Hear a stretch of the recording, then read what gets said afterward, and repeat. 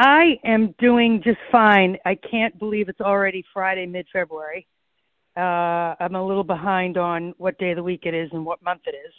But that happens in the middle of winter, I suppose. How are you? I'm great. We talked about winter. So I'm going to give you an introduction. Okay, thank you. Okay, so Lisa Lamparelli is a businesswoman, sister, mother, social commentator, writer, spiritual explorer, and keen observer of humanity. As a thinker, Lisa endeavors to avoid taking sides on issues of importance.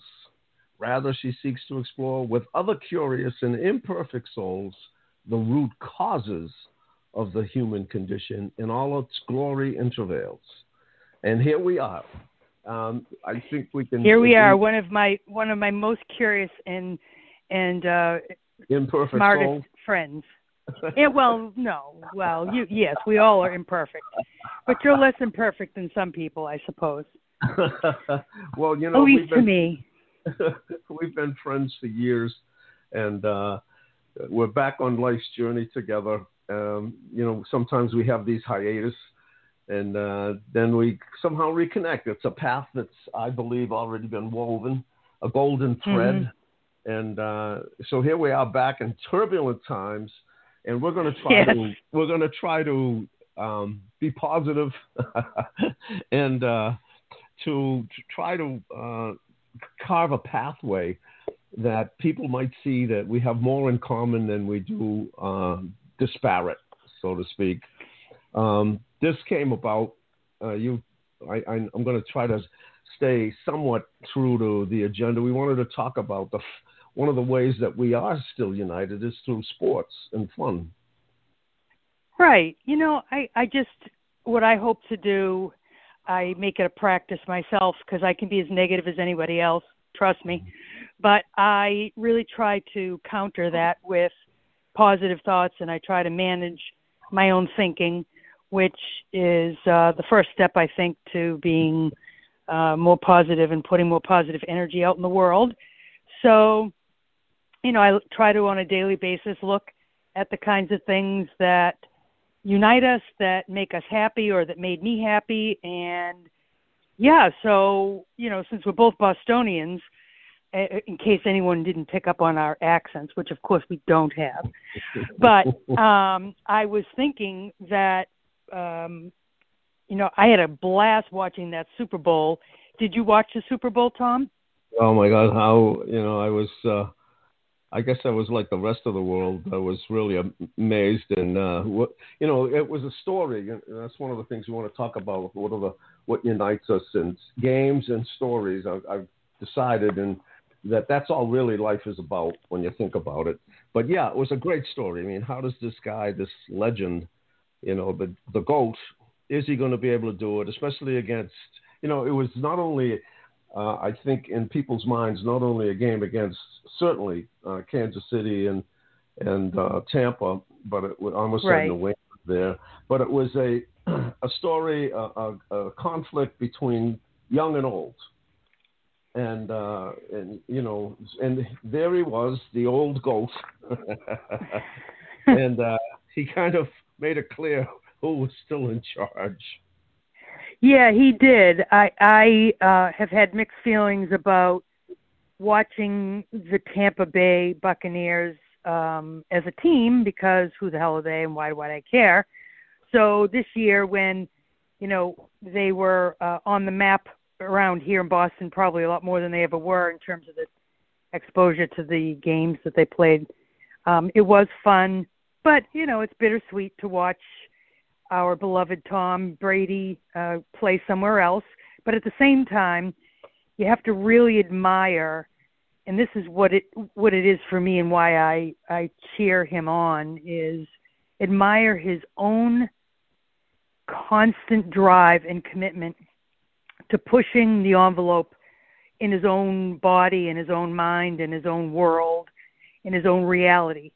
And that's the thing that I think maybe we understand about him, having watched him for 20 odd years here, is you come to understand what's behind the performance and the excellence. And, but, you know, it was also part of the team brand, the team mantra. And so I'm not sure I ever bought into this whole, well, you know, was it the coach? Was it the team? Was it the ownership? Or was it Tom Brady? I didn't really buy into that because I think that you can't really separate the elements of that story. Why would you want to? But watching him this year do his own thing, really forge his own path and find people who were willing to support him in his own perception of what was going to be the best next step for him, which is amazing. I mean, you know, he really, I'm sure he had a lot of people saying, you're crazy. What are you doing? So to watch that, I thought that took courage in and of itself. But then to watch the team gel and the performance come together to the point where they made it to the Super Bowl was, you know, phenomenal to me. And I think that's the story of that we can all learn from, and what I try to take away, because it's very humbling to watch him, because, you know, he really kind of tells everybody, if I could do it, you could do it. At least that's how I see it.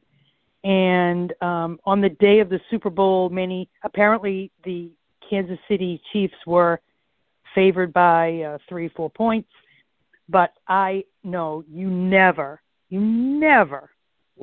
bet against the GOAT. Never. And sure enough, but it's more than skill. I mean, I enjoyed the game. I enjoyed the whole discussion of, you know, what did they say, the GOAT versus the kid. And, you know, I have to say, on the other side of the coin, Mr. Mahomes, the first time I ever watched him play, I was blown away. And I said, that's the next Tom Brady. And that's quite a statement from someone who, you know, has watched and is very loyal to Tom Brady. But I could see it, the talent.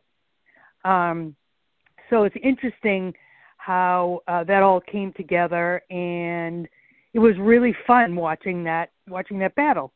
Wasn't it fun? It was absolutely brilliant, and it was epic. Did you see the commercial between, I think it was for T-Mobile, between him and the phone call he received between Gronk and Tom Brady? I did. That was extremely clever. You know, I'm not really, I guess maybe I'm falling out of the target audience with some of these commercials.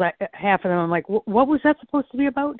But that one was extremely clever, and, you know, really kind of played on their relationship. I like how you know, Tom puts himself out there as somewhat, you know, a vulnerable character, and I think that's what really made that extremely charming and funny. I like that narrative. The miscommunication. Here's Gronk telling him, Tom, retire. Why would you want to come on down here? Yeah, I know. That was very, very clever. I think they did another one about Gwen Stefani, and she's talking about the kind of man she wants to meet. And, you know, she describes someone who's the opposite of Blake Shelton.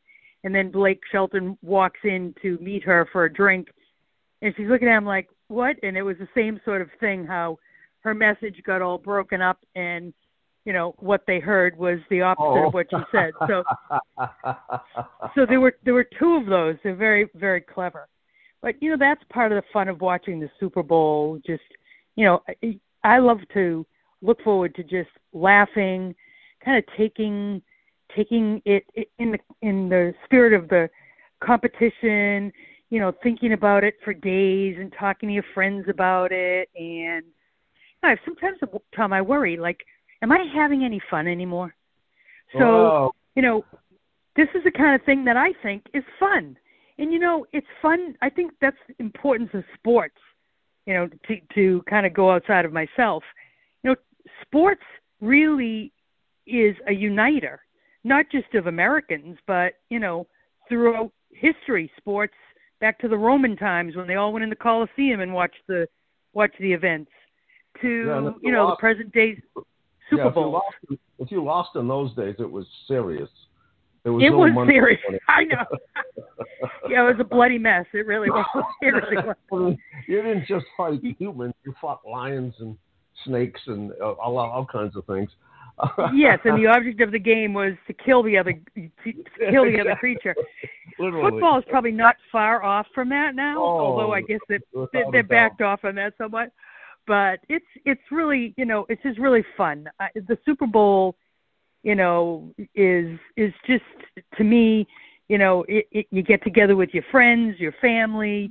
It's an excuse to drink and cook and eat and snack and eat the stuff you ordinarily shouldn't eat, and laugh and cheer on and do a little trash talking. I mean, I just think that's something that unites us, right, Tom? Well, especially in Boston with the amazing, what were there, 10 Super Bowls, and he was going, and if you averaged it out, with Tom Brady here, we were going every other year. Right. Right. So that became a tradition. I know. Yes, and it's a little bit of a letdown the day or two after the Super Bowl to not hear anything about the celebration, the victory. So speaking of which, did you see the video? Apparently down in Tampa, they had literally a boat parade. I mean, we do a duck boat parade here, but they had literally a boat parade. And did you see the video of Tom Brady throwing the Lombardi Trophy to Gronk on another boat, like across the ocean? Wow. I was like, oh. So right there it tells you he sees the whole trophy, the whole thing in a completely different way, I guess. I don't know. I couldn't believe that he had the courage to throw that thing from one boat to another, but Gronk caught it. And so that's how they celebrate down in Tampa, I guess. But that was pretty crazy. Well, comparing it to the Greeks and the Romans, you talked about the fun, but those those Super Bowls were epic. I mean, at times they were anything but fun. But at times sometimes it came down to the last minute before it was fun, because they were grueling battles. Yeah. I mean, you were on the edge. I know that, I watch it. My brother, who's very, he gets depressed immediately, and I'm trying to tell him, no, wait, you see what they're doing? And he's, I don't want to hear it. They're playing terrible. And then the next thing was it 28-3? We were losing to Atlanta. Yes. And then and then in the last second they go across, and I just gave him that kind of hunch of the shoulders and a smirk, and he says, "Oh, okay, I was wrong." Yeah. You go through the whole range of emotions, which, again, thinking about, how are we united? Those are the things that, when you go through an emotional experience with someone, whether it's personal or it's an athletic event, it's a very uniting thing, I think, when, you go through the roller coaster of rooting and getting disappointed and frustrated, and then thinking, oh my gosh, they're going to pull it out, and rooting for your team and arguing with your compadres.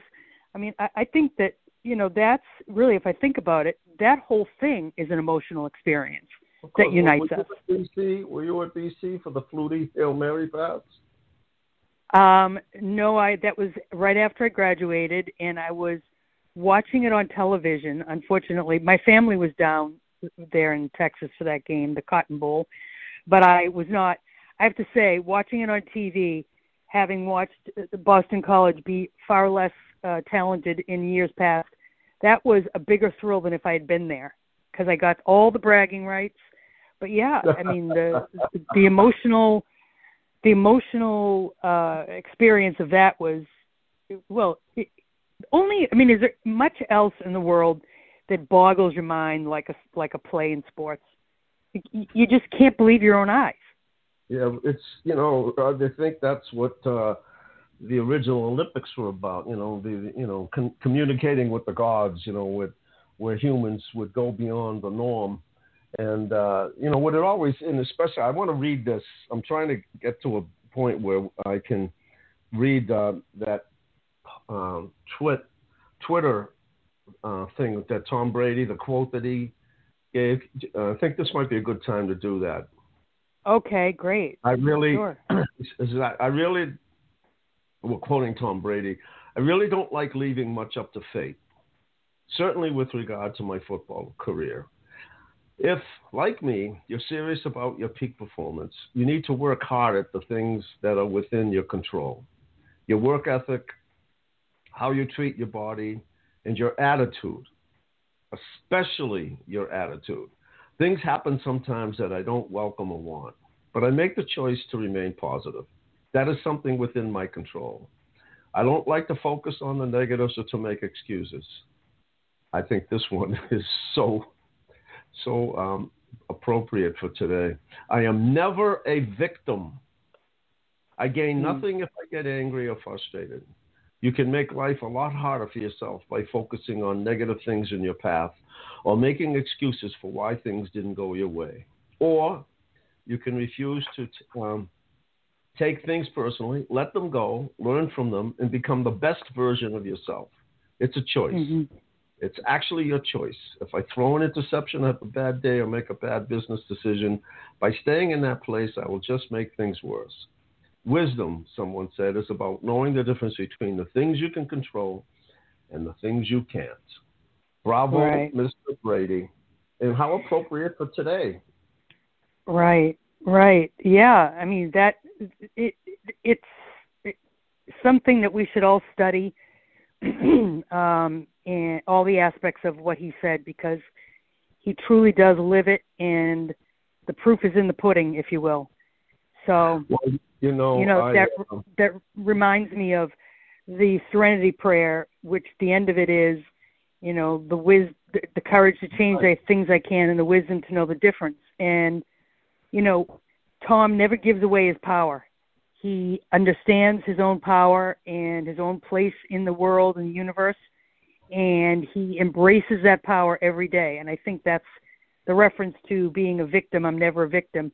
I think that's really a key aspect to maybe our current travails in this country, and the disconnect we're having is that I think that people are more focused on what divides us than what unites us, and that comes from a place of focusing on their individual selves rather than the collective. Speaking of that, that reminds me. Did you see the Jeep commercial? On the Super Bowl day, the Jeep commercial about getting to the middle. I think Bruce Springsteen was in it. It is amazing that you brought that up, Lisa. Amazing. It is? Yeah, I can't believe you're bringing that up because what is that? Wait a minute. I think this could be the commercial you're talking about. The introduction's a little funky, but there we go. If we listen, we may hear Mr. Springsteen in a second. Oh, you're going to play the quote? It's playing. Great. Right now. Yeah. Yeah, there's this weird, funky introduction to it, but it should come up here in a second. There's no way I could edit that out.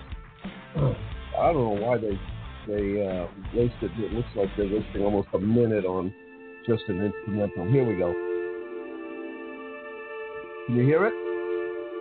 I can. Okay, good. There's a chapel in Kansas, standing on the exact center of the lower 48. It never closes. All are more than welcome to come meet here in the middle. It's no secret The middle has been a hard place to get to lately, between red and blue, between servant and citizen, between our freedom and our fear. Now, fear has never been the best of who we are. And as for freedom, it's not the property of just the fortunate few. It belongs to us all. Whoever you are, wherever you're from. It's what connects us. And we need that connection. We need the middle. We just have to remember the very soil we stand on is common ground. So we can get there. We can make it to the mountaintop, through the desert, and we will cross this divide. Our light has always found its way through the darkness, and there's hope on the road up ahead.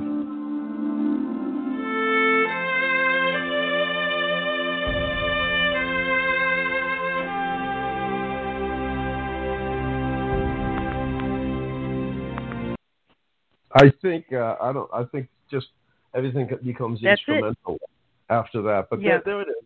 That's exactly. That's it. Yep. To me, that was maybe the most memorable message that I saw in the commercials. What did you think of that ad? Oh, I was shocked. First of all, shocked, but somehow was not totally surprised, because you and I talked about this off podcast. We talked about remember the commercial for Chrysler in Detroit during a Super Bowl, maybe, I don't know, has to be 5 or 6 years back. And who was the rap star? Eminem. Eminem, and it was a combination of his words and the fact that vehicle was built in America. And it was very rousing, very, it went beyond simple, buy a Chrysler, because it was what went into the product, the intangibles that went in to make this machine. And so when I saw this, once in a while, Madison Ave comes up with a good one and goes for the higher message, not the message to buy another sandwich or buy another cell phone. So yeah, I was surprised, but not. Right. I feel like a lot of the messaging in the commercials, as you know, I'm a marketing business person, so I pay attention to it more than some. But messaging is very important, and it's in the background, whether people realize it or not. It's extremely well thought out and extremely strategic. And I've been somewhat dismayed, I think, by the polarized messages that have been sent out by corporate entities. And, I mean, it wasn't too long ago when we were sitting around formulating messaging that we would make sure that it was not offensive to anyone, that it was a well-rounded message, that it was inclusive, and that, it was representing, the spirit of America, if you will, or the spirit of the positive. And I don't feel like many commercials and messaging in general is doing that. And I think it's extremely destructive. It kind of breaks my heart. So when this commercial came on, I was just, I found it to be soothing. Like, oh, there it is. There's a message I can understand. There's a message that is positive. And I really thought that I congratulated Jeep for backing that and putting that out there, because it's an important message. And the media, corporate America and their branding and messaging and advertising really do affect the culture. And I feel like the messaging has been divisive and certainly not uniting.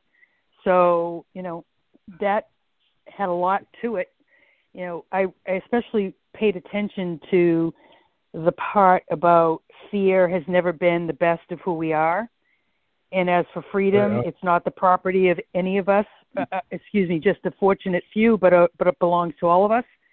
I mean, those are the things that unite us in this country. That is what the founding of our country, and those are the things that unite us. And I don't understand these days why we're all fighting about that. I mean, it's been a given. It's been a platform from which we've grown as a country. And so I really appreciated that. And the mention of fear in particular resonated with me because I do think a lot about behavior, and, fear is a very negative force in the universe, and we all suffer from it. And I think that fear does stop us sometimes from getting to the middle that commercial talked about. You've certainly studied, we've talked about on other podcasts, the Course in Miracles and Marianne Williamson's Return to Love and that whole focus on fear. So, maybe you could talk a minute about, the fear and actually getting back to Tom Brady's quote, the victim mindset, and how those things are getting in the way of us staying united or being united. I find it shocking that the victim, without getting too negative, but the victim mindset, the mentality is almost a religion. As soon as you say, suggest that there's another way, immediately the default argument is they can't. You can't. Things are stacked against you. Right. And they embrace that. Who are you to blaspheme and say there's another way or that things are possible? And let's go back to Tom Brady and mindset. Right. One of the things that is fun about in spirituality is, and we talk about it, somehow we've been cursed to see things that others don't. And you have an amazing eye for detail. You see things that shock me all the time. And I'm like, whoops, I didn't see that because I'm looking for the larger things. But right. We kind of complement each other in that way. Yeah, exactly. And so I'm fascinated by story lately. I've been reading, I'm trying to write novels, and I've created a lot of stories. And so I wanted to find out what constitutes a story that resonates. And, let's go back to the game. Life, I've really, I'm very relaxed and confident about the fact that I've boiled down one aspect of life, that life is a story and a game. Think about it. Yeah. Wow, yeah. That's all it is. You have a story and a game. There's a game. And why? And again, these are two very powerful forces. I covered this the other day on my podcast with Jane Kenyon from the United Kingdom. And she brought it up first. She says, when she went in to deliver a speech, there were all these inspirational speakers who were athletes in whatever sport it was, speaking to a bunch of young girls and trying to inspire them. And she was the only female. And she was prepared like them to talk about goal setting and mission statements and et cetera, et cetera. And when she got up, she tore up her notes and just told her story, which is an amazing, compelling story. And there wasn't a dry eye in the place. And how she got a standing ovation over, again, all these professionals. It was the first time she ever spoke on that level. So she talked about the power of story. And what I have found, even in a self-discovery, is we are so used to stories. Think about the news. What is the news? It's just nothing but story after story after story. And yet, most people tune that in automatically every single day to get stories. Not very good stories, but, then we have, TV, we have stories, we have movies that are stories. And we're not even aware how addicted we are to story because it resonates with our human nature. And why? Because we are a story. We are a character in a story. And then look at games. What the amount of people and attention and everything, for, not just with America, but with every country in the world. Look at the crazy soccer fans. I mean, this goes beyond. And because, in a time when, one of the things that scares me the most is the denial of our humanity. People will say, well, there is no such thing. And we know what they're talking about. There's no such thing as gender. There's no such thing as beauty. There's no such. It is what I decide as an individual. And this goes with our topic today. There is no commonality to a lot of people today. We have nothing in common except what I say it is. And so, but sorry, even you, whoever you are, resonate with story. Even you resonate with the game. We all do. And when you see what a game, what kind of emotion when you see 100,000 people in person, never mind the people in their living rooms or wherever they're watching it, jumping out of their minds or being depressed or screaming. You are totally sucked in the way that you're sucked in with a story. And it's so powerful. We don't even realize how we're getting hypnotized. You almost have to stand back. It takes a superhuman, and that's one of the things that Brady does with all of the mayhem going on around him. He's not buying it. He's single. Absolutely. Right. He's not buying. Sports is right. Go ahead. I'm sorry. Go ahead. No. He is above it, but I think he's also in it. And sports. I have a son myself, and at a certain point, I thought it would be important for him to play sports. It wasn't. He didn't love sports, but being involved in sports is a metaphor for life, and in that you learn where your strengths are and where your weaknesses are. You learn how to relate to others, to give support and get support so that you can improve and become more excellent. You also learn that despite your efforts, sometimes you lose, and that you must, in that loss, be graceful and gracious to yourself and to the others around you. And, I think that's what we've lost somehow for a lot of people is, the idea that we have to be sportsmanlike. Like in the game, as a matter of fact, there was some behavior that was very unsportsmanlike, where one of the Tampa Bay players was really putting his, face into the other guy after they scored again and again, and he got a penalty because it was extremely unsportsmanlike. And, I think that we all need to think about the unsportsmanlike behaviors that we have, take our penalties, and behave better. I really do. And because life is not all about winning. Life is not all about the accolades. Life is not all about, the individual performer, although those things all are important and have stories themselves. But we have to kind of get back to the bigger picture here. Otherwise, we're just devolving as a nation, and I worry about it. I really do. Everybody's lost focus on. Right. It is absolutely something to worry about, and I think that because we, again, looking at all the layers to all of this are very dangerous. And it's funny, isn't it? You and I talk offline about the fact that we get attacked for, well, why do you care? Why are you getting upset about this? But the bottom line is we do care.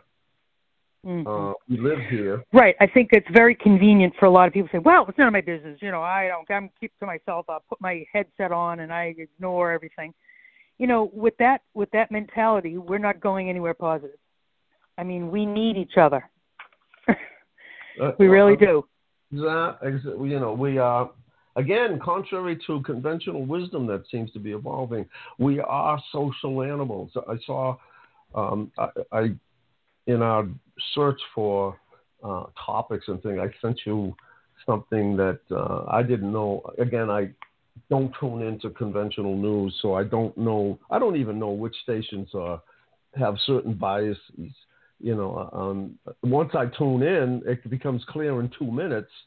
I turn in information. Right. All I'm getting is opinions, and I'm like, whoa! Oh, so this is that network that sides with one side. It's true. Nobody can people decipher between opinion and fact anymore? I mean, it's a problem.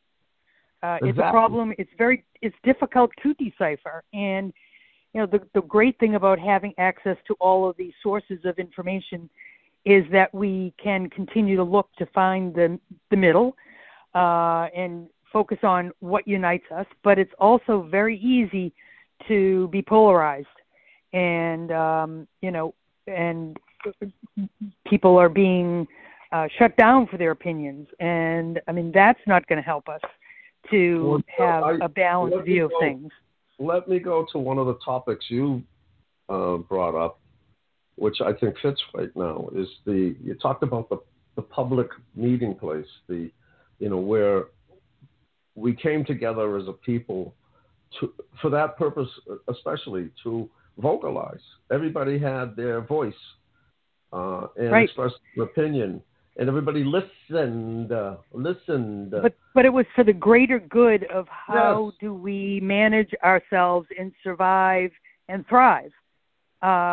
It wasn't about the individual. It was about, but the individual's viewpoints were very important and were considered. But the premise of the conversations was to get to a better understanding and strategy for how, the colonials, when they got to this country, were going to be able to actually survive and make this work.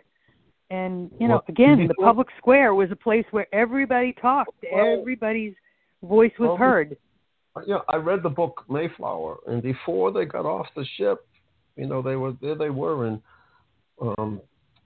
the Bay, Massachusetts Bay, and before they got off the ship to colonize, they had to have a compact. They all agreed as to this was the way the government or the agreements would be set up, and this is how. Before we get off the ship, you have to sign and swear that you're going to abide by the commonwealth, the common good. Mm-hmm. There was no shaking your head and going no and walking to the other side of the ship, which is what I find comical today, is that, we love dialogue. You and I love dialogue. We love the art of rhetoric.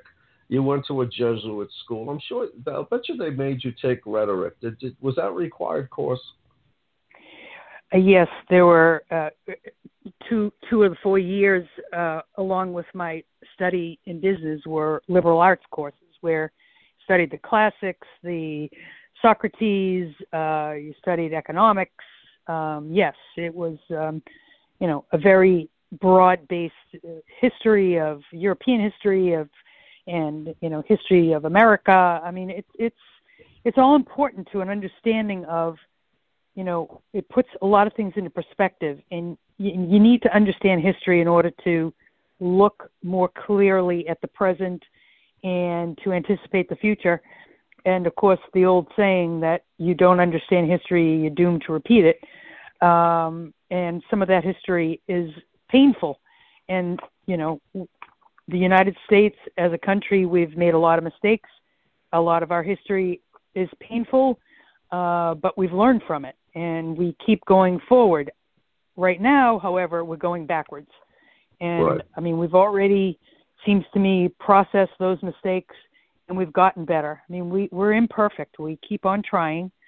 But the way forward, like you say, is to appreciate the commonwealth and to focus on the commonwealth. Yes. Not the individual wealth, but the commonwealth. There's a dirty word these days, wealth. Yeah. Well, but I love that. I mean, we live in the Commonwealth of Massachusetts.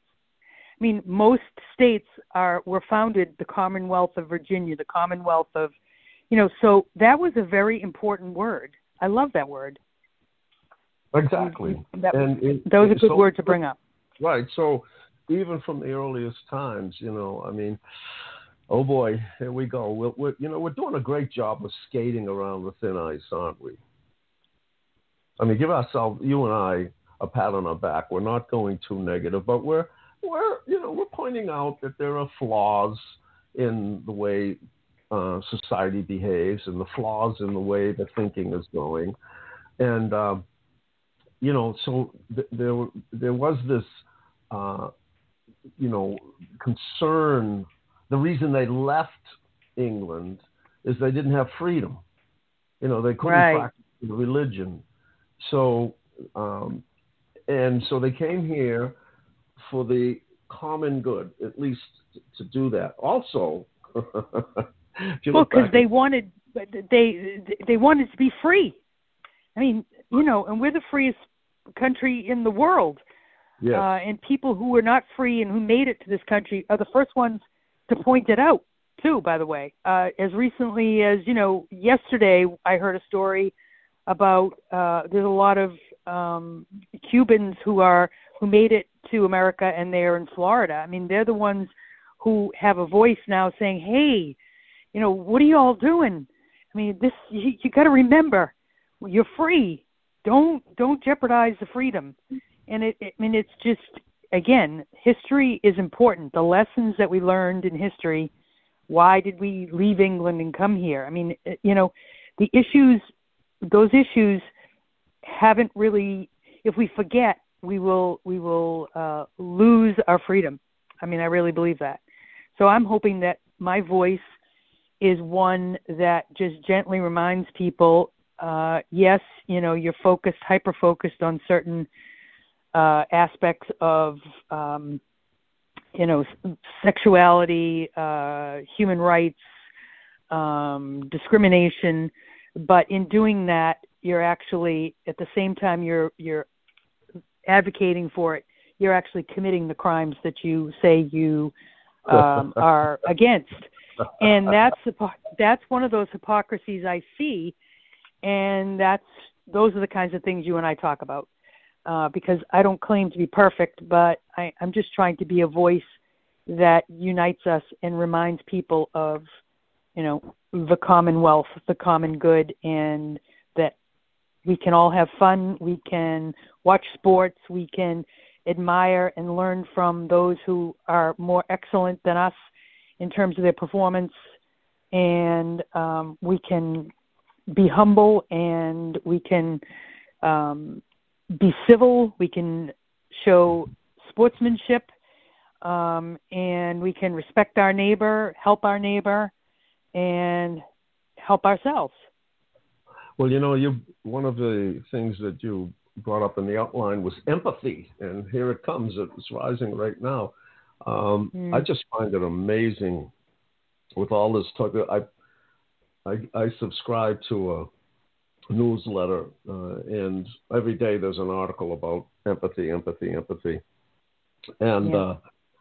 very, very important thing. Yeah, and I'm finding as a resource that resource is scarce these days, because there seems to be, especially with the groups that are on the attack. That there's what we're having today is an embrace of righteousness. We're right, and we are going to make the rest of you understand that you have to comply with our righteousness, and no sense of empathy. know before they take action. They have a certain mindset, and they're going to put it into action, and not even before they do it, trying to understand how does the other side think. And right. Well, exactly. But I mean, it really does tie back, Tom. That kind of behavior. When I see it, I ask myself, why? What's really going on here? And it gets back to what we talked about: fear, the victim mindset. If you are afraid and you think you're a victim and you have no power and you don't take any personal responsibility, how can you possibly have empathy?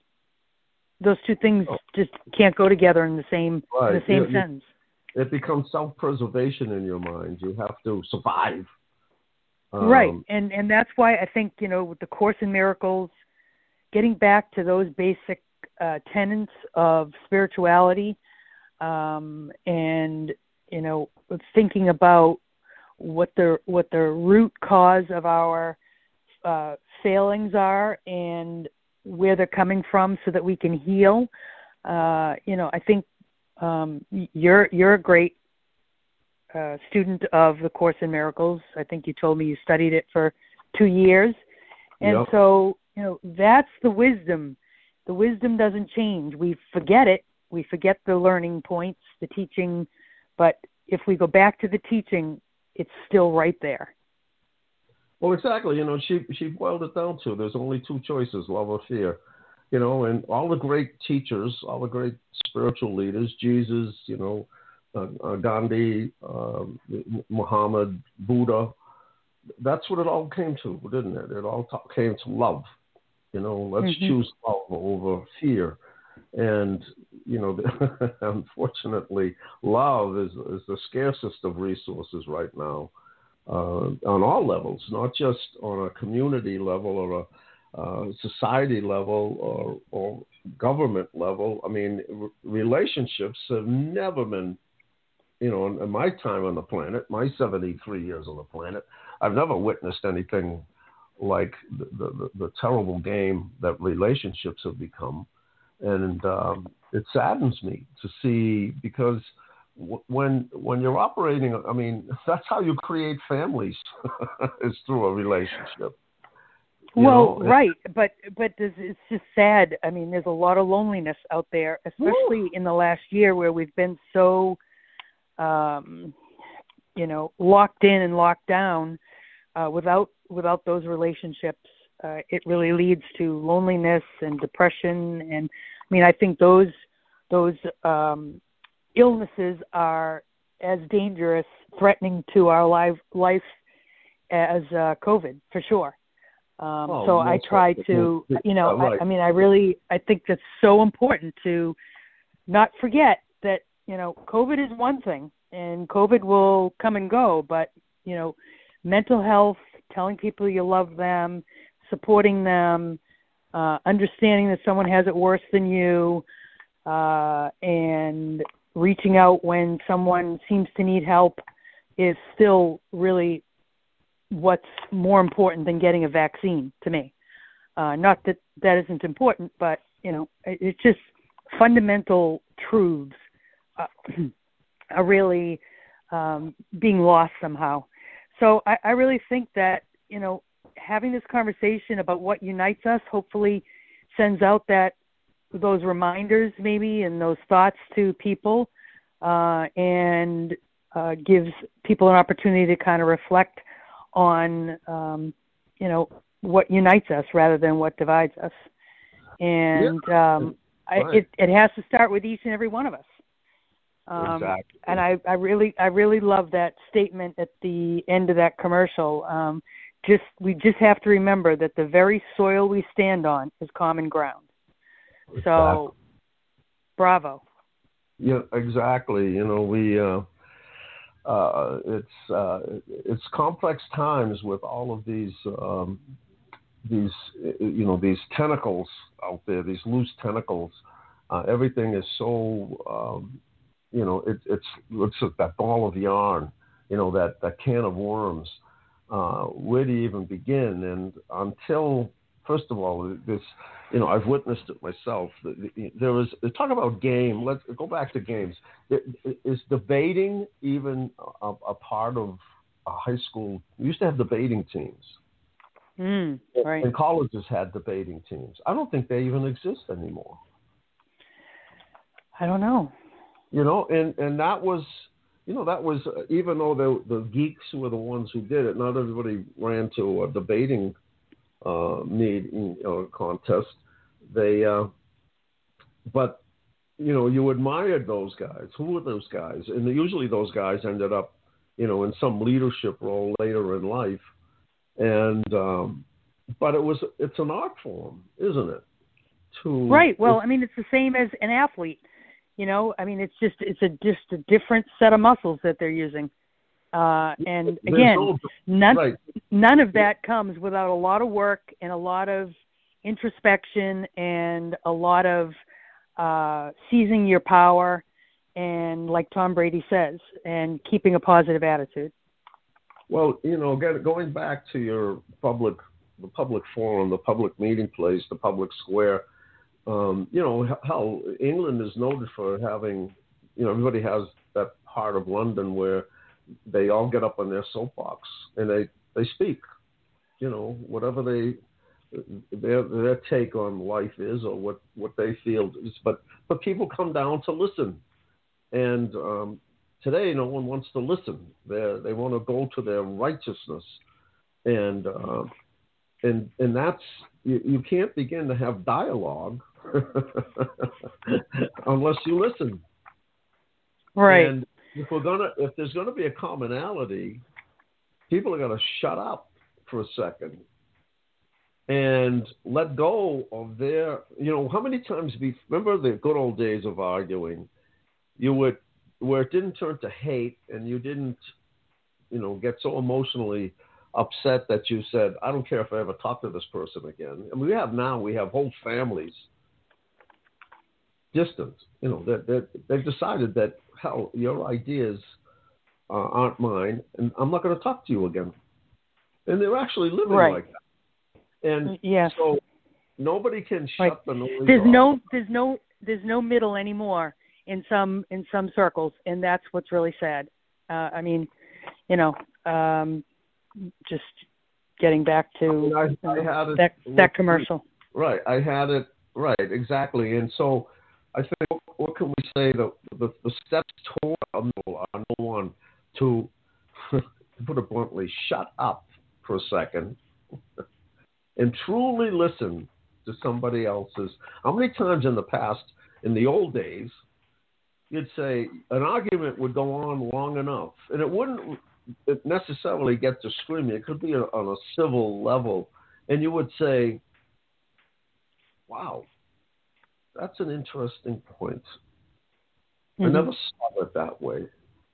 And even though you go ahead. Go ahead. Well, I was just going to say, good arguing, if you've ever been a married person, and you've ever had any course in marriage or had any marriage counseling, there are rules to arguing. There are rules to discourse. There are rules in debating. First of all, you can't make it personal. You can't go below the belt. There's a lot of ways that discussion and even arguing can be productive. But I don't know, the rules. The civility of our discourse is completely broken down. And I guess you and I, because we're a little older, we remember a time when it wasn't like this. And, for me personally, part of my reaction to it is I just don't want to. It's too painful. I just don't want to be a part of it.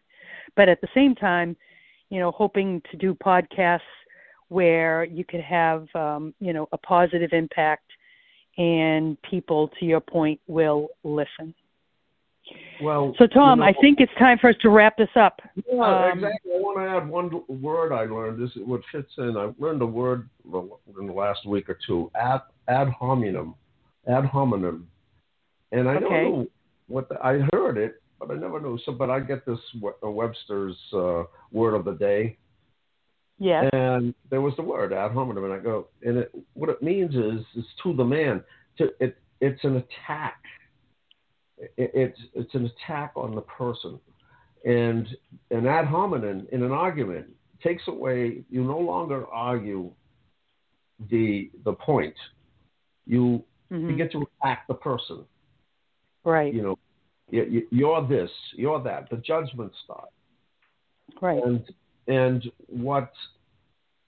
I've noticed that this is what the politicians do. You know, again, we've gone from the great debates of Kennedy and Nixon and all of the debates during the elections were something everybody tuned into because we wanted to hear statesmanship. We wanted to hear good arguments. It was a chance for each candidate to show their vision and everything else. And back in 2016, I couldn't believe it. Everybody was talking about who slept with whom and the size of their members. And I was like, what? We've come to this? And, so... Well, that's a great word, statesmanship. You're right. We're going to wind this up, but I think what I like about what we did today is we realized the need for commonality, and we pointed out the things that keep us away from that, and that the road back are simple things like listening, empathy, letting go of your righteousness. And if we start in realizing this, there is a commonality, folks. We are not separate individuals. The road back also includes having fun, right. Being polite, being civil, and having a victim mindset, but replacing fear with love. I mean, hopefully, all these threads were woven in, and so that's my gift to the podcast nation. And I also just want to wish everyone, since we've been talking about love, and it is the commercial version thereof on Valentine's Day this coming weekend. So I wish everyone a happy Valentine's Day, and make sure that you let the ones that you love know you love them. Well, that's a beautiful way to end this. And next time we'll talk about we talked about story, we talked about games, but another commonality is music, isn't it? So why don't we talk about music the next time? Okay. All right. We have an endless number of things we could talk about, Thomas. So I will end this as I usually do by I love you, Tom. At least I love you. And everybody, let's start loving each other. Something, at least one thing about the other person, whether it's their arrogance or their righteousness, whatever, at least loving that fact. All right, everyone, thank you so much for listening. This is Tom and Lisa, hoping you'll join us again, and hopefully may have pointed you in the right direction, which is to the common good. All right, Lisa, thanks. Thanks, Tom. Bye-bye. All right, bye-bye. That's it, folks.